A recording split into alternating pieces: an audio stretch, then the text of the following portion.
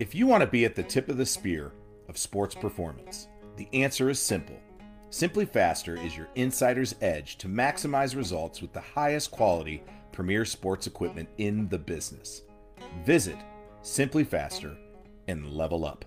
Welcome, everyone, to the Companions of the Compendium podcast.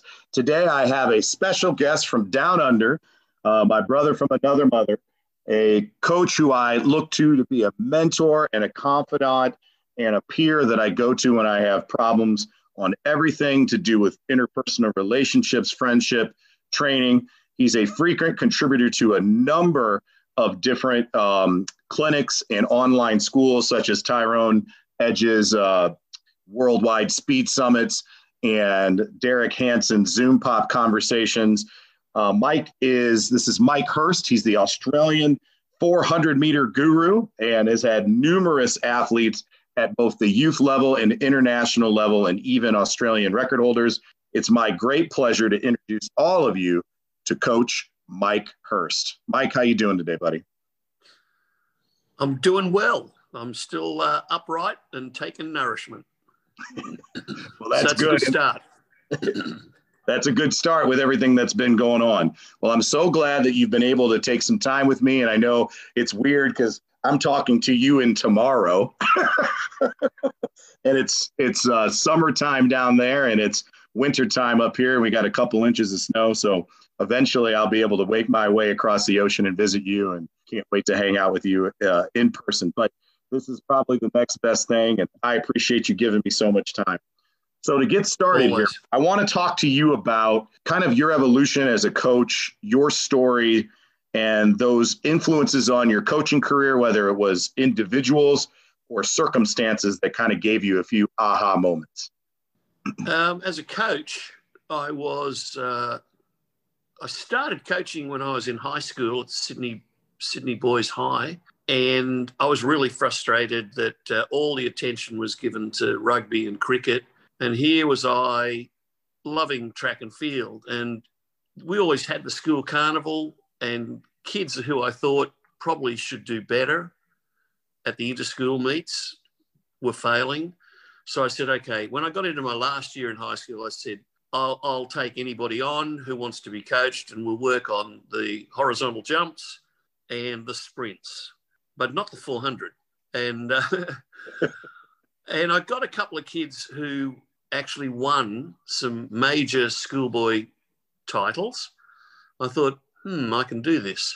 And then in the years shortly after that, I was asked to do some coaching at Waverley College, which was a powerhouse in Sydney.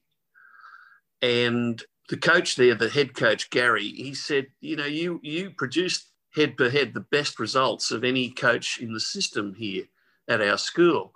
I think we had 6 long jumpers, and we got 3 firsts and 3 minor placings in the big annual combined Associated Schools Carnival. Thought, okay, yeah, that I can do that. And then I was working as a sports writer, doing basically every sport, as you do as a young cat. And one day I went out to see a girl called Debbie Wells, who had, I think, lost her way. That would have been about 1979, early. And I said, what are you doing? She just said, I'm just training myself. I said, but you've got your own coach. He was a Munich Olympic Australian team coach. He said, yeah. She said, yeah, but he just ignores me. And so I'm just doing my own thing. And I've gone, oh, gee whiz, that's a shame. Because I'd known Debbie for 4 years before that. She was a freakish talent, but she definitely had lost her way and had put on some weight. She was a big girl. She was about 5'10", 6 foot.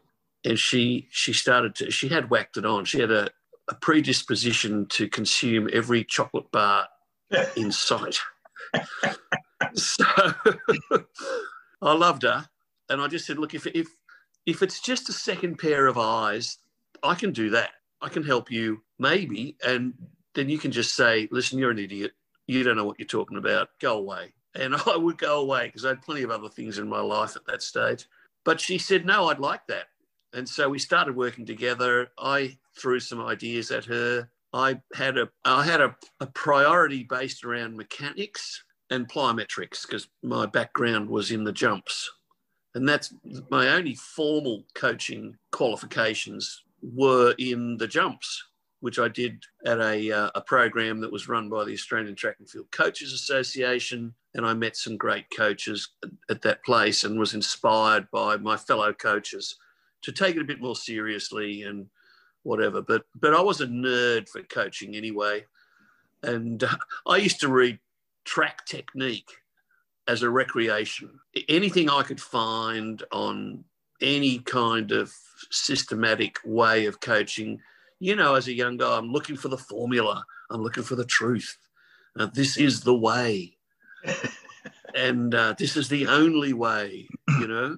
I got Debbie onto the Moscow Olympic team in 1980 for I don't know what it was for, probably the 100 and 4x1, or maybe it was only the 4x1. But I figure if you're on the Olympic team, you're on your way. You know, it's a good result. And she had to run qualifying time. She had to break the state record to get there, and she did for the 100.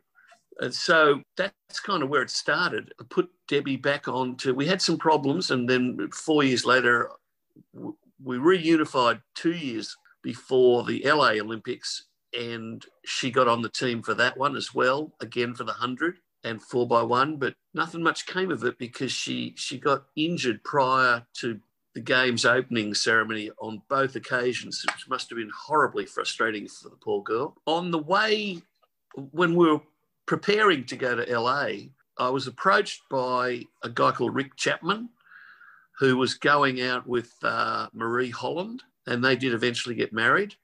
And he said, you know, I'd like you to coach Marie for the 400. And I said, yeah, but I don't know anything about the 400. And I don't even really like the event.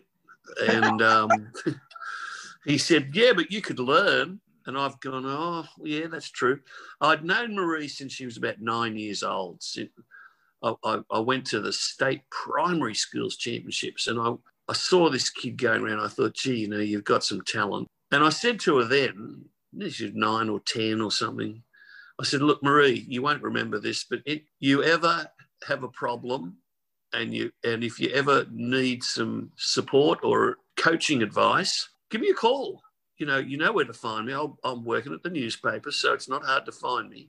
I'm not hiding. And so I just thought, okay, I made that promise all those years ago. Let's see what we can do. So I made it my business to search out 400 metre type people on the way to LA. And I spoke at length to Rick Mitchell, who was a great Australian athlete and a great intellect particularly on matters track and field and management. And he talked to me about how he won the silver medal with a sub 45 at the Moscow Olympic Games in the 400. And I picked up some of those ideas and followed that kind of long to short program progression.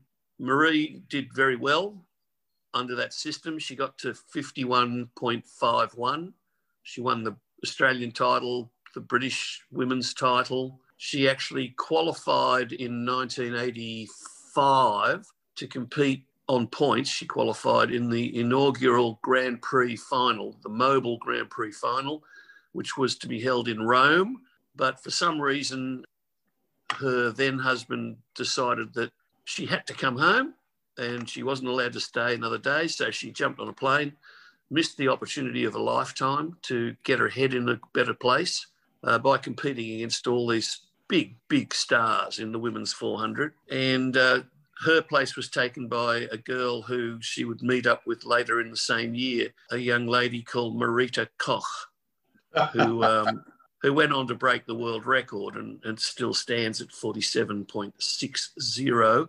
And I think it'll be a while before it's ever broken, but who knows? So from there, the next year in 1986, we went to the Commonwealth Games. Things were going well. Andy Norman, who was the big daddy of European and certainly British track and field, he said, look, we're putting a meet on at Gateshead with a women's 300. would you like Marie to run in that? I've gone, well, who's in it? This was about a month before the Commonwealth Games, the second Commonwealth Games in Edinburgh in 1986. And he said, Chandra Cheeseborough, who was the listed world record holder for the women's 300 metres, and Kathy Smallwood, Kathy Cook, who was the individual 400 metre bronze medalist from the Olympics in LA 2 years earlier. I said, yeah, that'd be great. Thinking, well, Marie, see how, and I said, yeah, Marie, see how close you can get to them. Don't roll over and die, just compete, stay alert, cover any moves, away you go. And I'm thinking, if she can get within 5 or 6 metres of these ladies, that'd be an awesome achievement. She won the race, Marie, which was like a shock to me. I thought, well, here we go. We're on our way. We're going to win more than we lose. And the Commonwealth Games is looking really good because we still have hardly touched the speed thread of where we're going. Anyway, 2 or 3 days later, she can't walk. She's really in pain. She cannot do anything. She can't walk upstairs, can't go for a walk, certainly can't jog or run. Turned out that she had a failure of adaptation. She had severe tendinitis at the upper and lower insertions of the hamstring muscles of both legs.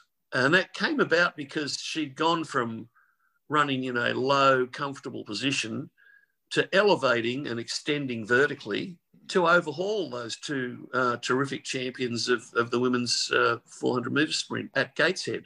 I don't know what the medical intervention these days would have been, but in those days, back in 86, the only prescription really was complete rest and very light massage, I guess. And she was in the hands of the medics on the Australian national team over in Edinburgh. And she finally came good about 2.5 weeks later, and she was allowed to do anything. And that was about 10 days before the actual first round of the Commonwealth Games. Well, what can you do in 10 days that isn't going to flatten you even more? All you can do is basically hunt for rhythm. So she did that. We did that. She got a nose in front in the actual 400 final. She made the final. So with that, I thought that was really awesome, given the problem. She got a nose in front with about 50 metres to go. And I thought, oh, here we go. This is great. This is the big finish. And then all of a sudden that died after about 2 or 3 steps. And she got buried in the charge of the Light Brigade. She finished 5th overall. And I still thought, well, all right, it's still a damn good result, just getting to the final. And that showed us a glimpse of your potential. Because the girl who won it was Debbie Flintoff-King, who 2 years later would win the 400 metre hurdles Olympic gold medal. And in that race in Edinburgh, she ran, was it 50.75 or something like that? And that was an Australian Open record, and she won the gold medal. And she would have won the 400 hurdles as well, I'm sure. I can't remember, but I'm pretty sure she did. After that, Marie came up to see me in the grandstand. She bounded up the stairs. She was really very happy with the overall result, given all the extenuating circumstances. And we rang her folks up. All I could see was Marie crying, going, yep, okay, bye then. And she's hung up. And I've gone, what the hell happened? And I won't say what was said to her, but she was devastated by the response of her dad. And I thought, well, that's not your fault, Marie. It's on me. I'm the guy who designed the program. I'm the guy who helped you implement it. Everything is on my head, and I've let you down. I've failed you. And that was an enormous eye-opener in terms of the responsibility of the coach to the athlete. Accept some blame, coaches. You're part of the process. You're part of the problem. Yes, you're already part of the celebration, but you've also got to be you've got to carry the can for failures as well. That's what I think a good coach would do, and a good parent as well. It's not about the kid letting you down. It's not about the athlete letting you down. No one feels as bad as the athlete themselves, but I felt real bad about it. Marie left and went to train with somebody else after that experience, trained with a couple of other people after that experience. In the meanwhile, I had basically pondered the problem and realised it was an adaptation issue, and it was a mechanics adaptation issue, had to be. So I said, I need to put more quality into my program, and it needs to be more race specific. But how race specific? And I thought, well, maybe at least as specific as the slowest 100-metre segment of the race you want to run. And I thought, well, if you want to reach an Olympic final, you probably need to run 50 flat if you're a lady, and probably 44 flat if you're a man. So that was easy enough to sort of design the program around that. So in Marie's case, it would mean, for example, or let's say Darren Clark's case, because he joined me in very early 88 after having finished last in his semi-final at the Rome World Championships in 1987. He came over because I was already had rekindled the coaching relationship with Marie. And I think he liked Marie and respected her. The two of them looked at my program and said, well, I said to them, look, it's a theoretical program. No one's ever done it. Well, not to my knowledge. I was reasonably aware of what all the other major coaches in the country, in the world, were doing with their program structure. I hadn't seen anybody that was doing what I was doing, what I wanted to do. I said, if you're welcome to come on board, I would love you to, because if anyone could make sense of this program, it would be two high performance athletes. Long story short, they both signed on. Both of them had massive problems leading into Seoul Olympics in 88. Both of them overcame their problems. Both of them reached the Olympic finals. Both of them set national records in their semis.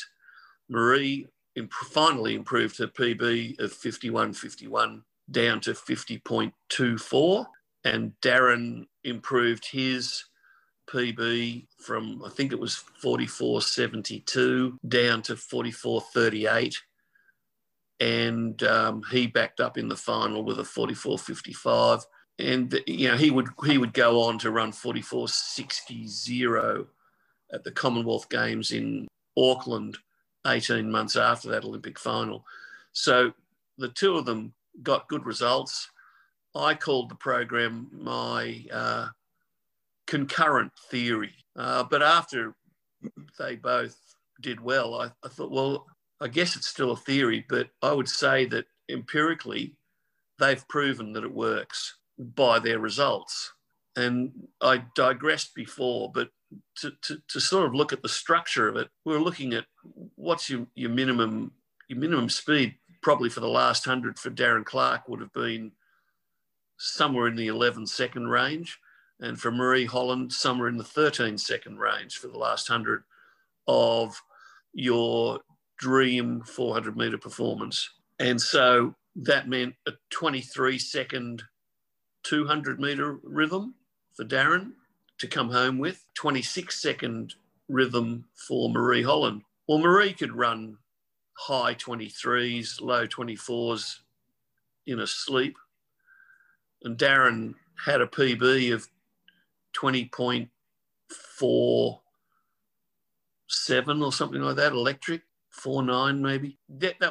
Those times were not hard to achieve, even in the depths of winter, and it doesn't snow where we live in Sydney. I thought, well, you can get those times and we can set up a pattern of work based around those minimum expectations. And then the rest of it, we need to continue to work on improving your short speed and your intermediate speed, so 100, 200, 300. And if we can develop that thread, that means that you will be running in the rhythm of the race you wish to compete in, or that standard that you wish to be at. And we shouldn't have any adaptation issues in future. The other thing about it was a modular program, sort of like a series of, if you like, little arrowheads, one on top of the other, on top of that, on top of that. So I read some material from Frank Dick, who was the great motivator, one of the great minds of British track and field in the golden era, the last golden era, the most recent golden era of British track and field. And he was working with Daley Thompson, and that era was marked by Sebastian Coe, Steve Ovett, Steve Cram, Peter Elliott, and a lot of other really great people. Jonathan Edwards in the triple jump, still the world record holder as we speak, but for how much longer? Not much. It doesn't seem like it. It's getting closer. Yeah, it's coming. They're coming for it. And I tell you what, no one would be happier to see it go than him these days. It's getting old and mouldy, that record. But I digress again. Where were we? So we modelled it on a series of arrowheads. Frank Dick had written something along the lines of, it takes about 3 weeks of doing something in the same rhythm before you get locked into a dynamic stereotype, which was news to me. And I thought, you know what? I think that's what Marie was stuck in back in 86. So I thought, well, we don't want to go there again. We do not wish to revisit that scenario because that was a small tragedy for her, a real eye-opener for me. I said, well, we'll go 2 weeks or 2.5 weeks of one particular kind of work, and then we'll change the rhythm, change the focus of the work for the next 2.5 weeks. In that process, I ended up with a 5-week cycle of work. The first 2.5 weeks could be loosely described as based around strength and endurance. The next 2.5 weeks could be based around power and speed. And I thought, as was traditional then, and I think necessary, if you cannot recover from the work, you cannot move forwards, you cannot progress. So I programmed a week of rest and test. And I wasn't too concerned if there was no testing. You know, sometimes these guys were so smashed up that they really would be lucky to fit one trial in. So, but that's the way I wrote it. And we would repeat that cycle a few times. And I just called it general preparation period or general preparation phase or program. And it seemed to work pretty well. And no one had adaptation problems. And that's where we got those nice results at the Seoul Olympics. And I had never thought in my wildest dreams that I would ever coach someone into an Olympic final. I was also, because I was still writing sports, and I was actually working as the athletics writer in the main stadium for the News Limited group in Australia at the Seoul Olympics. And I'd done the same in LA 4 years earlier. I was also aware of the doping problem in all sport. I realised that it might not ever be possible to win an Olympic medal clean, which is a terrible battle of confronting reality. And I decided then that if I could coach somebody into an Olympic final, that's as good as winning an Olympic medal for a clean athlete and a clean coach. It's terrible indictment of the sport that it's come to that, but that's the only way I could continue coaching. Otherwise, I would have had to have, in all conscience, walked away from it and left it to other people. And I think there's a lot of love goes into coaching and a lot of love goes into racing. It reveals a lot of character in the coach and the athlete, along all the things like perseverance and striving for excellence and learning from your mistakes, owning up to your mistakes, being willing to make a change. Don't be pig-headed. Understand reality. Change for the better. I think all those things are incumbent in business and in education. And you're a teacher, a great school teacher, you would understand all of those assets will come from the way you go about delivering lessons in the class and beyond the class. And that's why you're on the track as well. We have so much in common, in my opinion, but probably we don't think about it like that all that often. All these years later, I'm still happy to be coaching. And at the most recent World Athletics Championships in Doha in 2019, I managed to get 2 of my athletes on the national team, Ian Halpin, who anchored the men's 4x4 relay team for Australia, and Beck Bennett, who anchored the women's 4x4 for Australia at these Doha Championships. And I must say, even though neither team automatically qualified for the Tokyo Olympics in those meets, it was one of the more prouder moments of my coaching career. That how many years after Moscow? Well, that's what I was going to say, right? In many ways, your system has stood the test of time, which would make me very proud if I was a coach, and I know you are. Yeah, because you're looking at 88 and then 2019, right? So that's 31 years, right? Yeah. Yeah. I mean, that's incredible. Kind of jumping off on that a little bit, I want to ask you, has there been anything in your program from then to now that you've either really drilled down and understand even better, or is there something that you feel like you've added in that you feel has real value in 2021? I feel that the use of video has really helped. I have no video, no still photos of that entire period where I worked with Darren Clark and Marie Holland. And it's not just because it's nice to look back and have nice memories. There were things that they could do that people today could learn from. They were the masters of my program and the way I would like to see it implemented. And so we're still kind of reinventing the damn wheel all those years later. I don't think I've changed that much. I think I'm more aware from people telling me that my program emphasises acceleration frequently, which seems to be a big thing now. If you subscribe to the ALTIS understanding of sprint, progressive sprint methodology, programming, whatever, we did tons of that sort of stuff, but we didn't think of it as acceleration. I don't know. And the terminology is a lot different. Dan Path has expanded my lexicon of terms and my understanding of what it is that I was doing. Everything I did back in the day was pretty much intuitive and based on my reading. And, there was no internet back in the day. I suppose I also understood, well, I'd certainly understand that there is more than one way to climb up the mountain. Everybody who's a coach in the 400 has their own system, and that's great. Cross-fertilisation of ideas can only help evolve the sport. And you'd like to think that the people that you're competing against as a coach and as an athlete are clean, and you have to give them the respect that deserves, because everyone's had to cross their own bridges.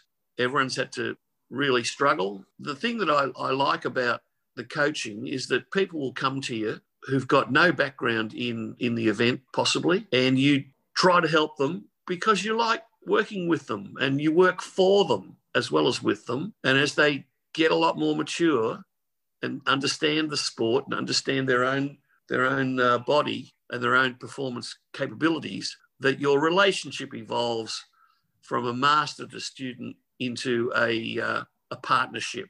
And that's how friendships evolve. So, for instance, when Beck Bennett came to me 4 years ago, she had no background in the sport. She couldn't make the school 400-metre team. She's come a long way. That's for sure. She has come a little ways, yeah. So she couldn't make the school team, and within a couple of years or so, she was on the podium at the national championships in her age groups. Yeah. So she's 21 now, and she came to me when she was like 17. Yeah, we've had many setbacks, many problems. She's got a million options in her life, and she doesn't need athletics. She doesn't need anything. And she's studying physiotherapy at the top university in Australia, Sydney University. She's very, very bright, very challenging to coach, and she's got a huge circle of friends who are always saying, let's go overseas. You can't do that. Oh, yes, she can. So off she'd go for, a couple of months in the middle of the season. And you'd say, all right, I'm patient, I can wait. And Ian, ditto, 4 years back, was not in the sport, not even in the sport. He had spent the previous 6 years learning to become a chef, very good at all of that. And he knocked on my door, purely coincidental, said, would you be willing to coach me? And I've gone, yeah, I know you. I remember seeing you at the state championships earlier this year, and you had something special, but you blew up after about 250 metres. You staggered home. He said, that's because I've got stress fractures in both shins and I've got an Achilles problem. I've gone, you beauty. What a challenge. So I took some videos of Ian and I sent them off to my dear friend and mentor. He's a mentor to hundreds of coaches, is Dan Pfaff, or Pfaff. And Dan looked at the videos, took them from front, behind, left side, right side, and his response was, "Good luck there." He said, "You can coach," he later added, "You can coach this guy for 2 years and not begin to make a difference." Oh, my goodness. It's been a ride and a half with Ian. What a fantastic fellow he is. Look, he's just got some biomechanics issues. He kind of didn't think that they were significant, and now he understands they are. So he's been working on it, and through him, we've met some terrific practitioners, medical, paramedical. It's benefited my coaching. Everybody that comes after Ian will benefit from what I've learned coaching Ian, and ditto what I've learned from coaching Beck. So I think in many ways I'm a better coach now than I was in '88, but I did have two supreme athletes who purely coincidentally knocked on my door at the same time. It's kind of interesting. The other thing that's kind of interesting is how reluctant or just how blind local state authorities are, it's certainly in New South Wales, to any of the, let's say, many, or maybe it's just me, maybe they just hate me. They don't see the program as being beneficial to a great number of people, and they want no interference in their own projects, which are not successful. And I wish they were, and I wish them luck. But by and large, I think any program is as good as the coach that's leading it. So let me ask you a question on that, because the concurrent system does work. I believe in it as how do I say this? The foundation of Coach Burris, who also was interviewed. You guys would be quick friends. I'll probably drag him along at some point with me too to visit. Beautiful. You guys would talk till the cows came home. But anyway, it became kind of this foundational idea of, this is what I'm kind of doing, but I've never had anybody clearly clean up all the ideas in the way that you have, Mike. And so what I'm hearing from you and what I believe in your system is, one, it works. And the reason why it works is because it's thoughtful to the energetics of the sport, the biomechanics of the sport, the strategy of the particular event, but also it respects like the work that has to be done in order to be able to compete, where I think other people get off of these tangents where they want to do cute things that look fun or are interesting, but interesting isn't always effective. And so what do you think are the strengths of your system? What do you, if you had to drill it down looking at this, it's like your system is doing a good job. It is repeatable and it has been shown to stand the test of time. So what is it about your system that you think is such a strength that maybe, like you said, some of these other folks aren't getting? I think there's a nice mix between general conditioning and specific event conditioning. There's an emphasis on training in the rhythm of the race. And if you're not in the rhythm of the race, what the hell are you conditioning then? I see people running repeat 600s, repeat 500s, and you look at the mechanics and it doesn't resemble anything that you would ever see anybody racing a 400 in. It doesn't resemble the mechanics of an athlete that could run an interclub race, never mind an Olympic final. The other thing that I've learned, you can't really reproduce the golden season. Every season's a new season. Every athlete has a new set of reality problems, strengths and weaknesses, and you have to work to the individual a lot more. Typically, when I'm coaching, I might have 3 or 4 different programs running on the same session. And even though you like to partner up your athletes, sometimes you just can't. And sometimes some athletes will say, well, look, I could use a little bit of that. Okay, that'd be great. If you could help run with her, that'd be terrific. I think the other thing is the demands of the sport. When I had high performance athletes and in the pre-COVID era, well, the demands is that you could receive an invitation at the drop of a hat to run for your country or to take advantage of an opportunity to race in another country, and you damn well better be ready or you're going to miss that opportunity, and it will go to the next person in the queue. And that might be an opportunity to make some good dollars or just experience racing against the Olympic medalists or whatever, or to a country that you've never been to that you perhaps would love to go to, and you may not have an opportunity again. So the composite program is modular by design, and it was probably just a happy accident that it suited the needs of Darren and Marie back in 88, that they could just, with 6 weeks' notice, they could run and represent themselves and their country with distinction. So we were never that far off the rhythm of the race, because that's how we trained. Everything was in the rhythm of the race.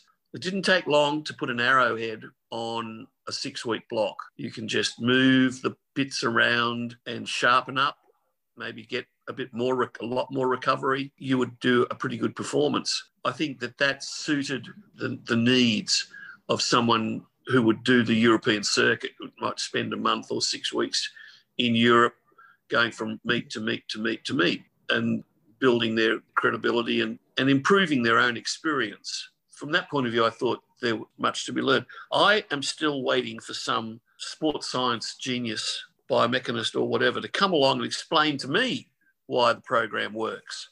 I'm not that cerebral. I'm not a scientist. I'm not formally trained in biomechanics, not formally trained in physiology. My son is, but he's not that interested in track and field.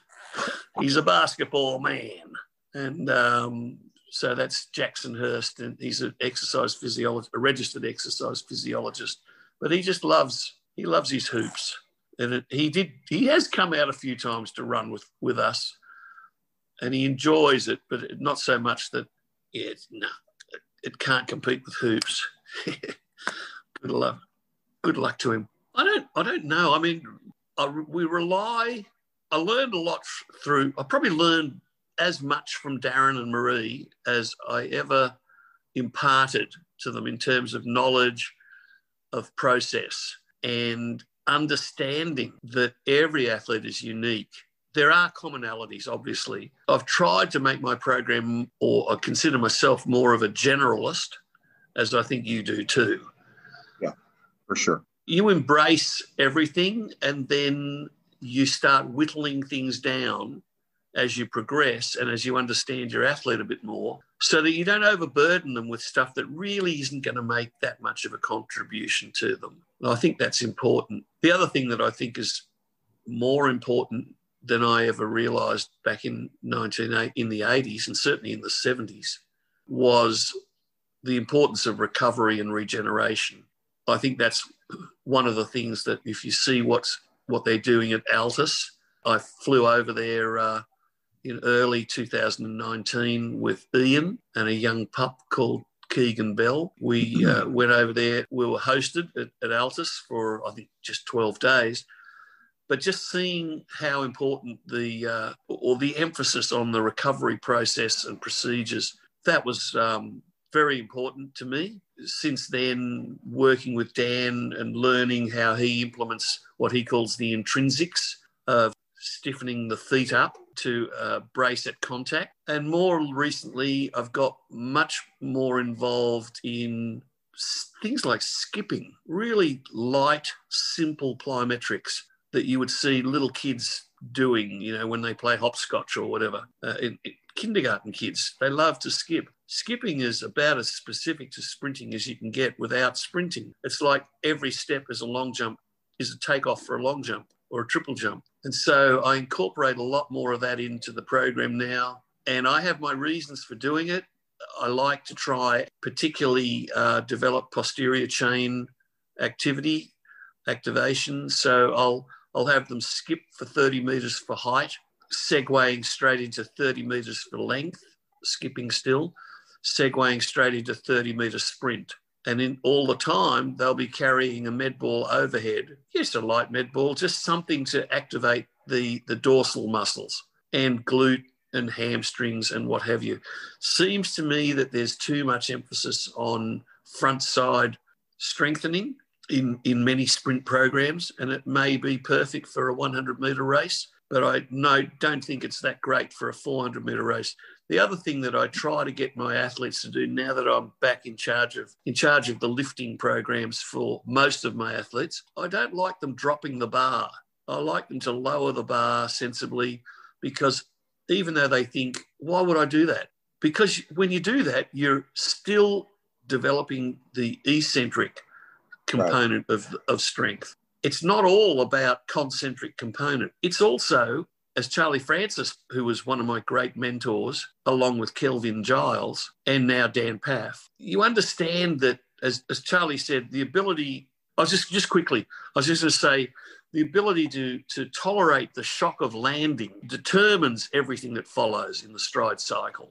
So when we do more formal plyometrics, I like to use an rickety old wooden grandstand not far from my home. And yes, we will bound and hop and do double foot takeoffs and single foot takeoffs upwards, but we'll also hop single foot down as well and change the foot, change the leg. Again, that ability to hit the floor and come off it rapidly is what I'm looking for. I still don't like bounding on the horizontal. I know everybody seems to write how important it is. I find that we end up with back injuries because the people lose that pelvic position. They over-rotate. They overemphasize certain aspects of the front side mechanics.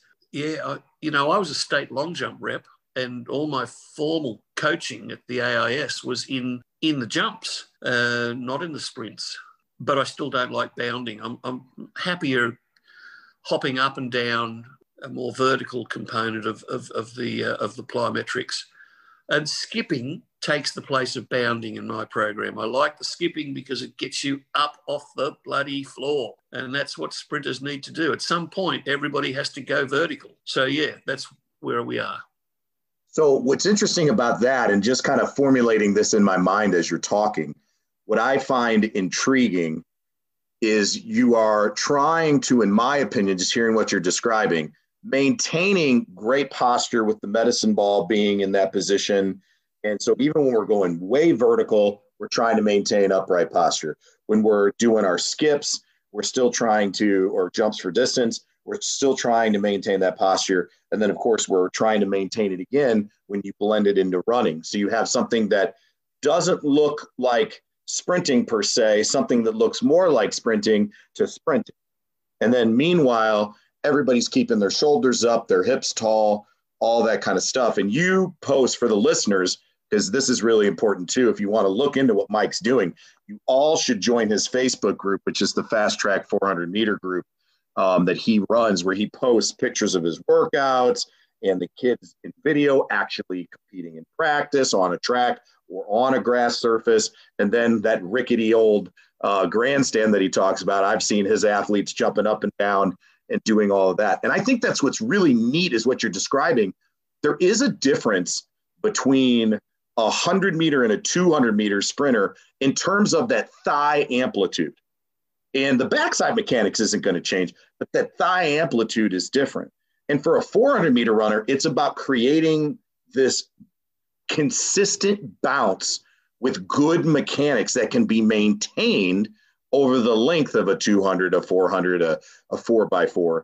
And what I'm hearing you put together is kind of describing this routine that makes a lot of sense for an athlete that has a little bit difference in amplitude, creating this pulse, maintaining really good posture, which lends itself to the mechanical work that you've been talking about to build that in as well. I'm learning a lot, which is exciting. And that's a benefit of having these conversations because I like the thought process of those ideas. Continue. The other thing that I think has become more apparent over the years is that you can't progress until you can recover. I did obviously pay respect to that a few minutes earlier when I talked about the processes that are part of the daily or every second day routine at Altus. There's a rider to that one as well. I don't like my athletes to go for a big long jog and try to flush out the lactic if we are doing a big lactic session. Something about that process seems to not make sense to me. And it's probably because I'm too dumb to understand the physiological processes. But it seems to me that if we're going to spend a lot of effort and go through a lot of pain to generate that kind of lactic, to evolve or to generate the lactic, it's a negative hydrogen ion or whatever it is that causes the pain. It's not the lactic. But I want that stuff to stay in the system and marinate the muscles. I don't see the point of spending, say, an hour or 2 hours generating that stuff and then flush it out after 5 seconds, 5 minutes, whatever. I want to keep it going as long as I can.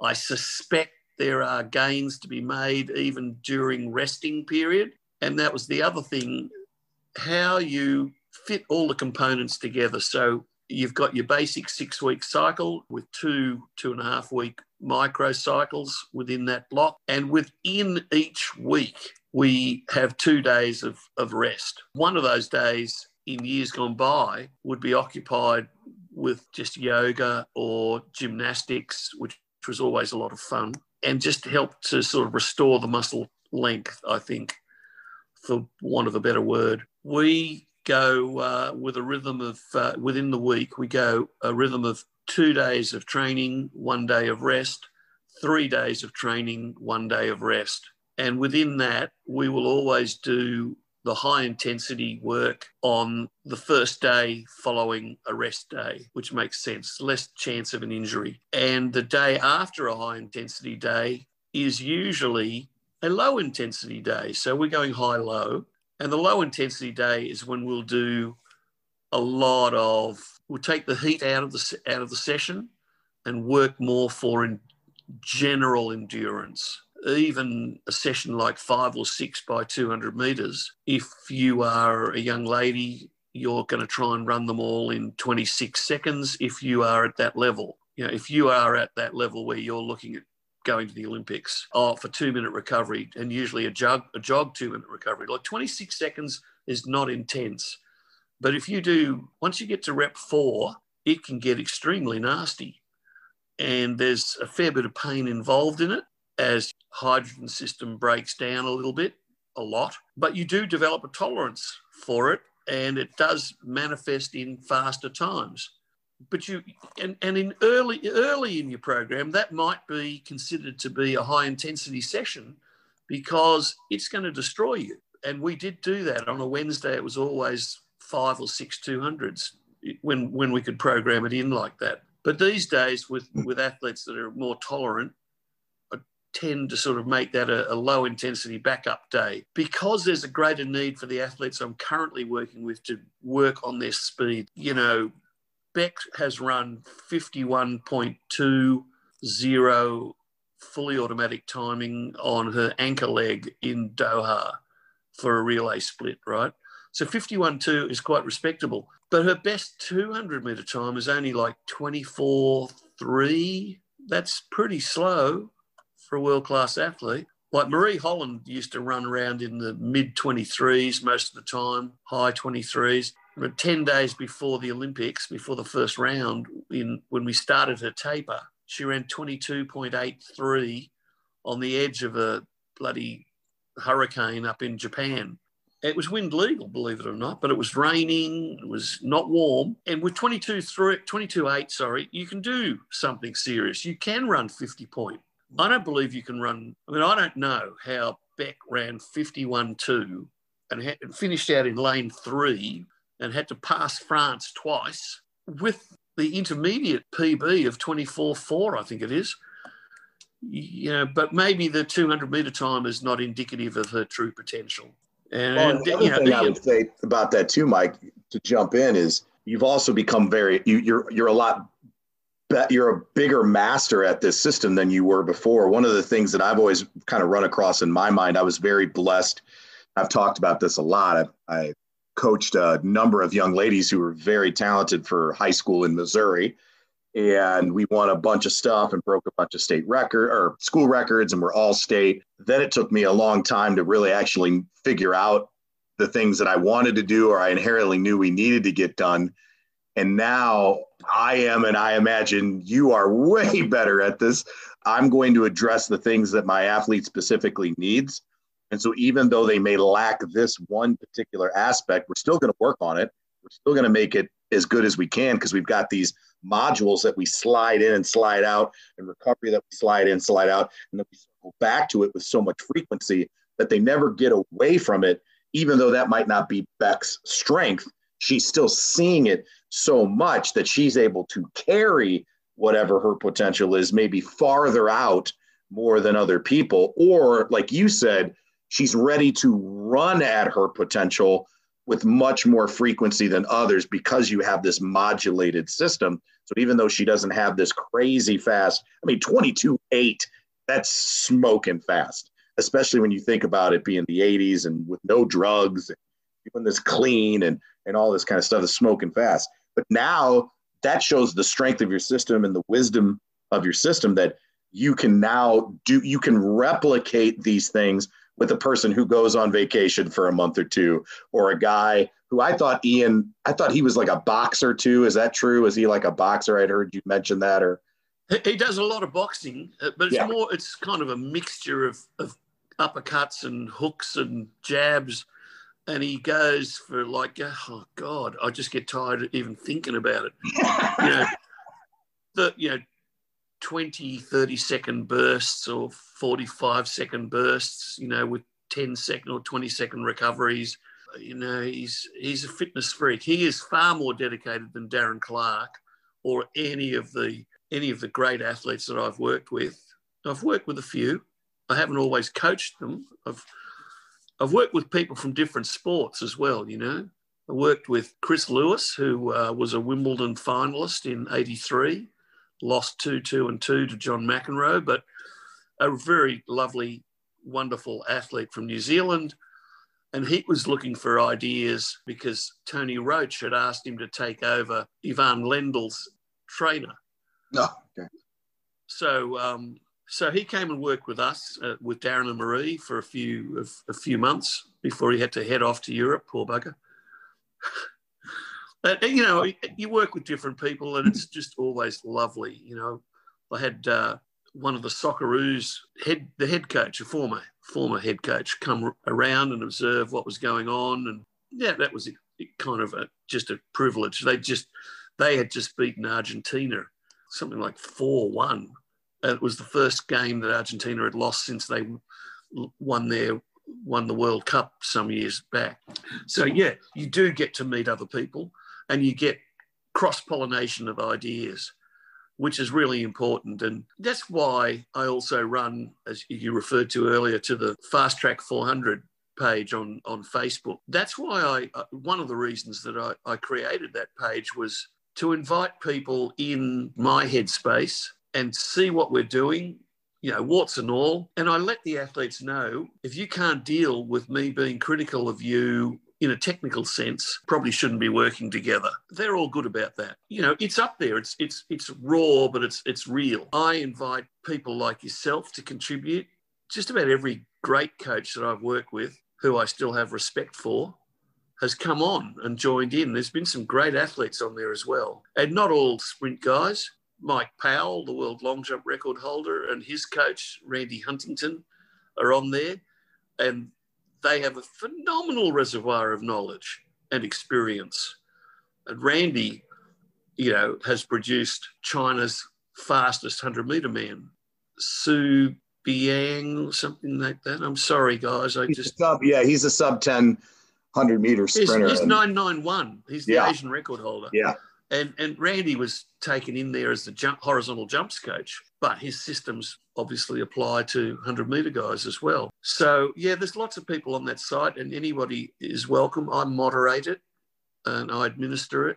I check everybody out. I don't let anybody through who I think could maybe is just, you see these people come on.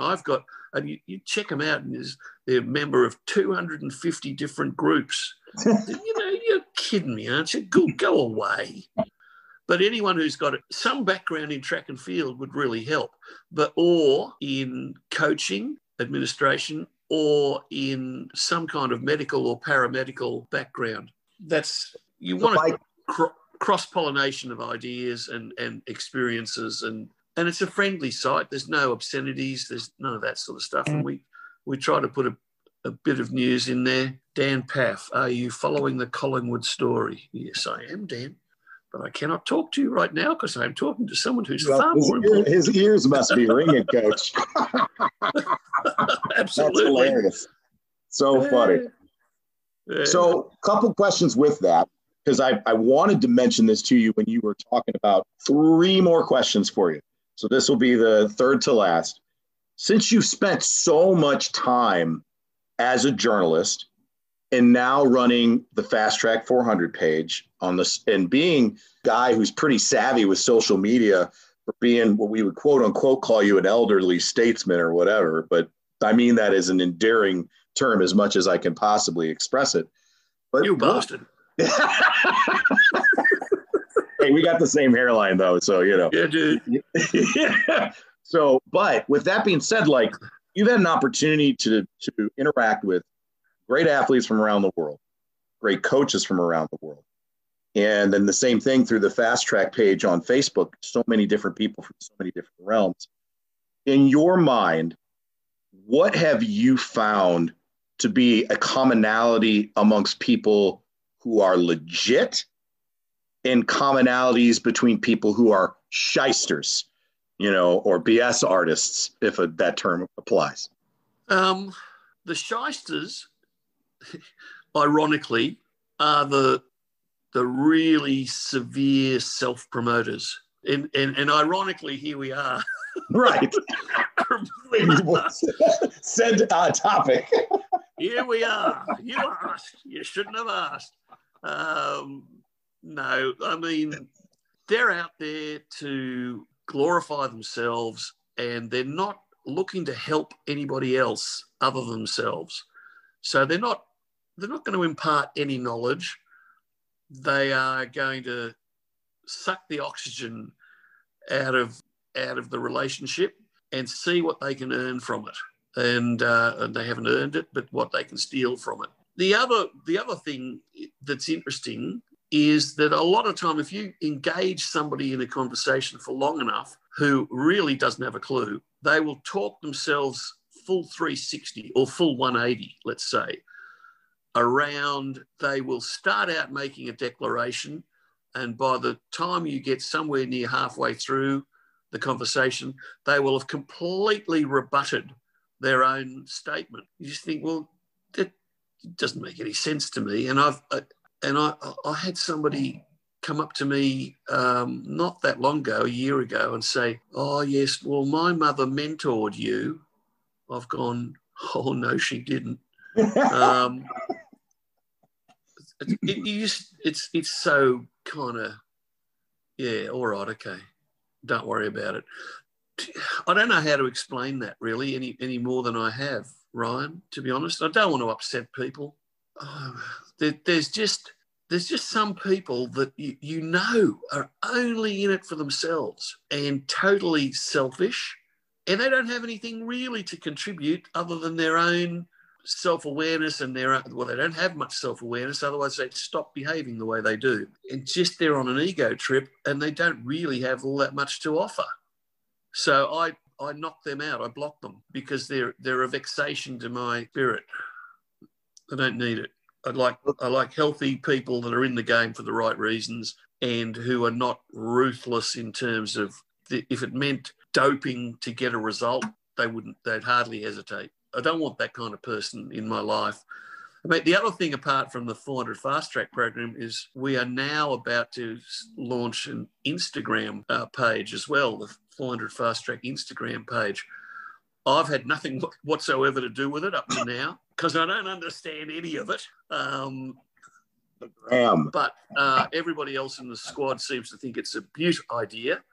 And okay, so we're about to enter phase 2, social media. I'm still not quite sure why we need to go there, but anyway, hopefully it'll be an adventure. As long as the squad's happy and if it keeps them together and doesn't cause any harm, right? And they don't spend the rest of their life, their waking hours, locked onto bloody Instagram, I don't really even want to see it. But yeah, all right. So then good coaches I would assume would be the opposite, but what are some characteristics that you could describe good coaches who get it, that you've run across in your time as a journalist and as a coach, that they seem to have, like, let's just narrow down to 2 or 3 common characteristics? They have a willingness to share without an expectation of any return. They do it because they're decent people and they understand that, a rising tide lifts all boats.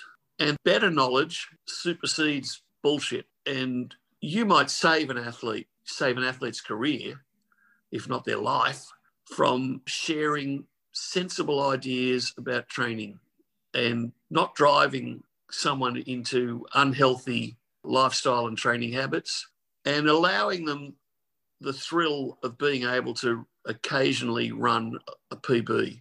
It's nice, and they can look back on that and they make friends that will last a lifetime through any sport.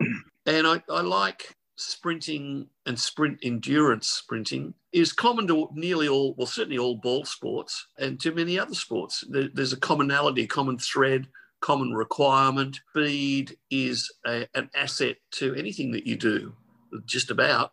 Might not be an asset to lawn bowls. I'm not sure about that.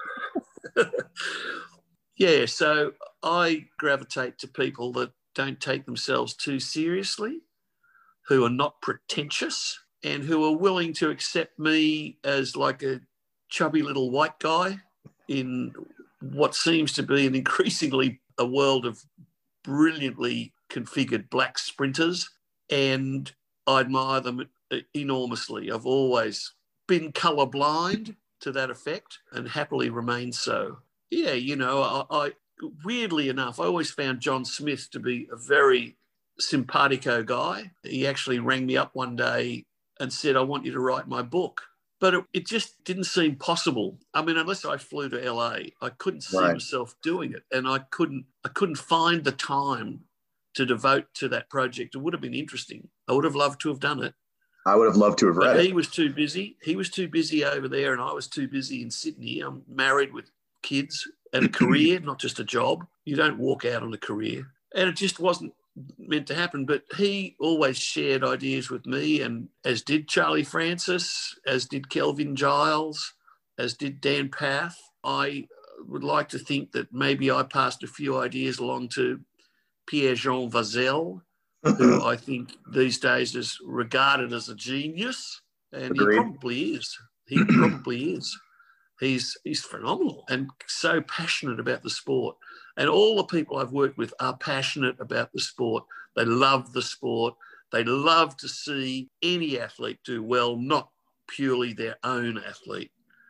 And I could never have been a journalist writing about every athlete that I see if I wasn't like-minded. I just love to see the beauty of a human movement in a great performance. I love to watch Bubka jump, love to watch Mike Powell and Carl Lewis jump. Yeah, I love to watch the Ulf Timmerman in the shot put, or Werner, the Swiss mountains, Swiss Alp. Those guys. So we're going back a ways. Love to watch. I liked Steve Ovett. I liked the way he ran, but more so than Seb Coe, and possibly not quite as much as I enjoyed watching Steve Cram, although Ovett seemed to be more robust. Mm-hmm. And I liked that, being from very much a football culture back in Sydney, Australia. So you see what you want to see in different people, and as your eye becomes a little bit more sophisticated and a bit more trained, you can pick up the nuances and you understand what you're actually witnessing, and you can appreciate it a little bit more without being an academic about it. I still want to keep it real. I don't want to try and baffle anyone with bullshit, because I don't think I'd be very good at it, to be honest. Yeah. But plenty of other people have tried that on me, and I've called their bluff and just let them get on with it. And time will tell whether they knew what they were talking about. And having been a journalist for 43 years, an international journalist for most of that time, you develop a pretty good bullshit detector. I have not been betrayed by that detector up to this day. Why am I talking to you? You're listening. A great man. You have made a huge contribution. You possibly don't even understand it yourself. But through that Sprinters Compendium, you've unified the coaching community and brought the best out of many good coaches who've been willing to contribute their thoughts to your tome.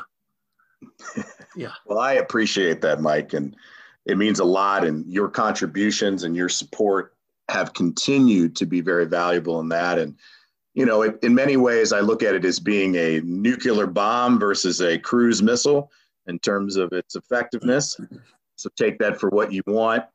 I will eventually, you know, we're going to go back and we'll clean it up a little bit for some of the readers and things that people that don't know this, that are listening in, that I have a learning disability in writing. So here I am talking to a guy whose career is in writing, you know, and I'm trying to emulate his passion and his support of our sport and all that kind of stuff.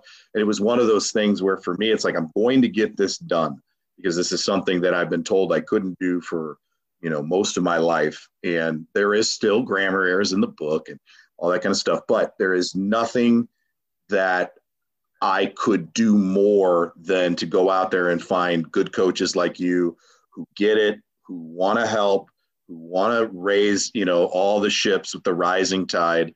And you've been so beneficial in that and so gracious. And conversations like this continue to develop and build that relationship and add value to all the people who are eventually going to hear this when it's posted.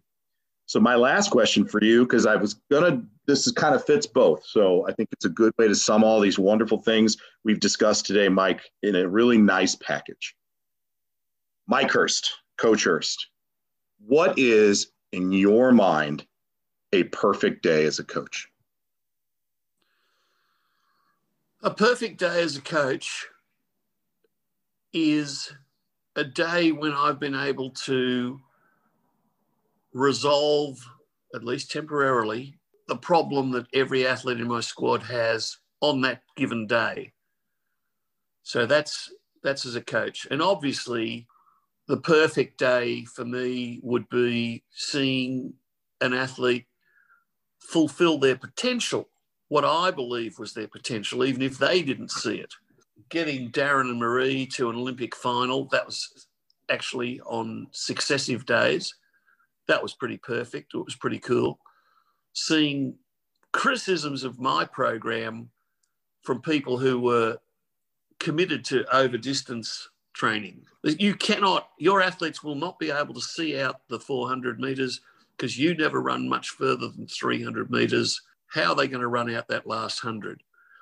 Unless they run 5s and 6s and kilos and cross-country in the off-season and whatever.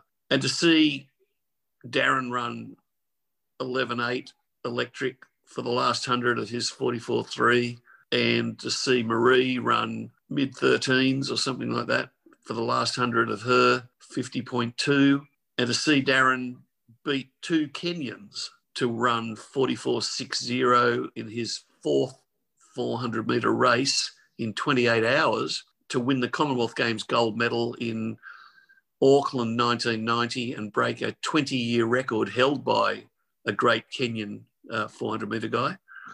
It was really satisfying for me because I would hope that the myth that you can't finish a race if you don't do over-distance reps would have been dead and buried at that moment. But it still persists. Old habits die hard. And some people just have blockages about that in their system. I still believe speed reserve is the best kind of endurance for a sprinter. You know, that's what I was referring to earlier with Beck. How do you run 51.2 if you can't break 24 seconds for 200? Somehow she's done it, but she's done it without having run any further than 300 metres in training. Yeah, we break things up, broken 450s and things like that, and we do continuous intervals in the rhythm of the race. And so I think there's a lot to be investigated there by people smarter than myself. But it seems like nobody could be bothered, and that's okay. I'll just plod on and maybe when I'm dead and buried, someone will say, yeah, that system had some merit to it. Let's have a closer look. Yeah, there you go. That's the concurrent system. And I think the Brits have changed the name of the concurrent system, but it seems to me that most of the world now follows a version of the concurrent system. And I can't even remember what the British people want to call it. They can call it what they like. It's still a concurrent system. Yeah. Anyway, there you go. Awesome, Coach. Well, I appreciate you so much for being here. And for all the listeners that want to continue to hear great conversations with great men and women in the sport, please sign up and be a part of our subscription list for the Companions of the Compendium podcast. Again, I want to thank Mike for being here and spending so much time and being so gracious to wake up super early in the morning to talk to me late in the afternoon as we bounce our signal off satellites. The miracle of technology has given me the opportunity to meet wonderful, fantastic human beings like you, Mike. And sooner than later, I'm bringing the family over and we're going to come on down under and have a few opportunities to have a few man sodas and all that kind of wonderful stuff, and surely talk way late into the night about way too many topics for way too long. But I love you, man. I hope you know I appreciate you more than I can express in words. And thank you for spending so much time with me and the audience today. It's a pleasure and a privilege, Ryan. Thanks for what you do for the sport. It's great. And I hope people have got something out of what I can interpret or decipher something of value out of the rest of the gibberish that I imparted to you. And thank you for your patience. It is absolutely my pleasure. And I know that people will get value out of this conversation. Awesome, buddy. Thanks again. Signing off.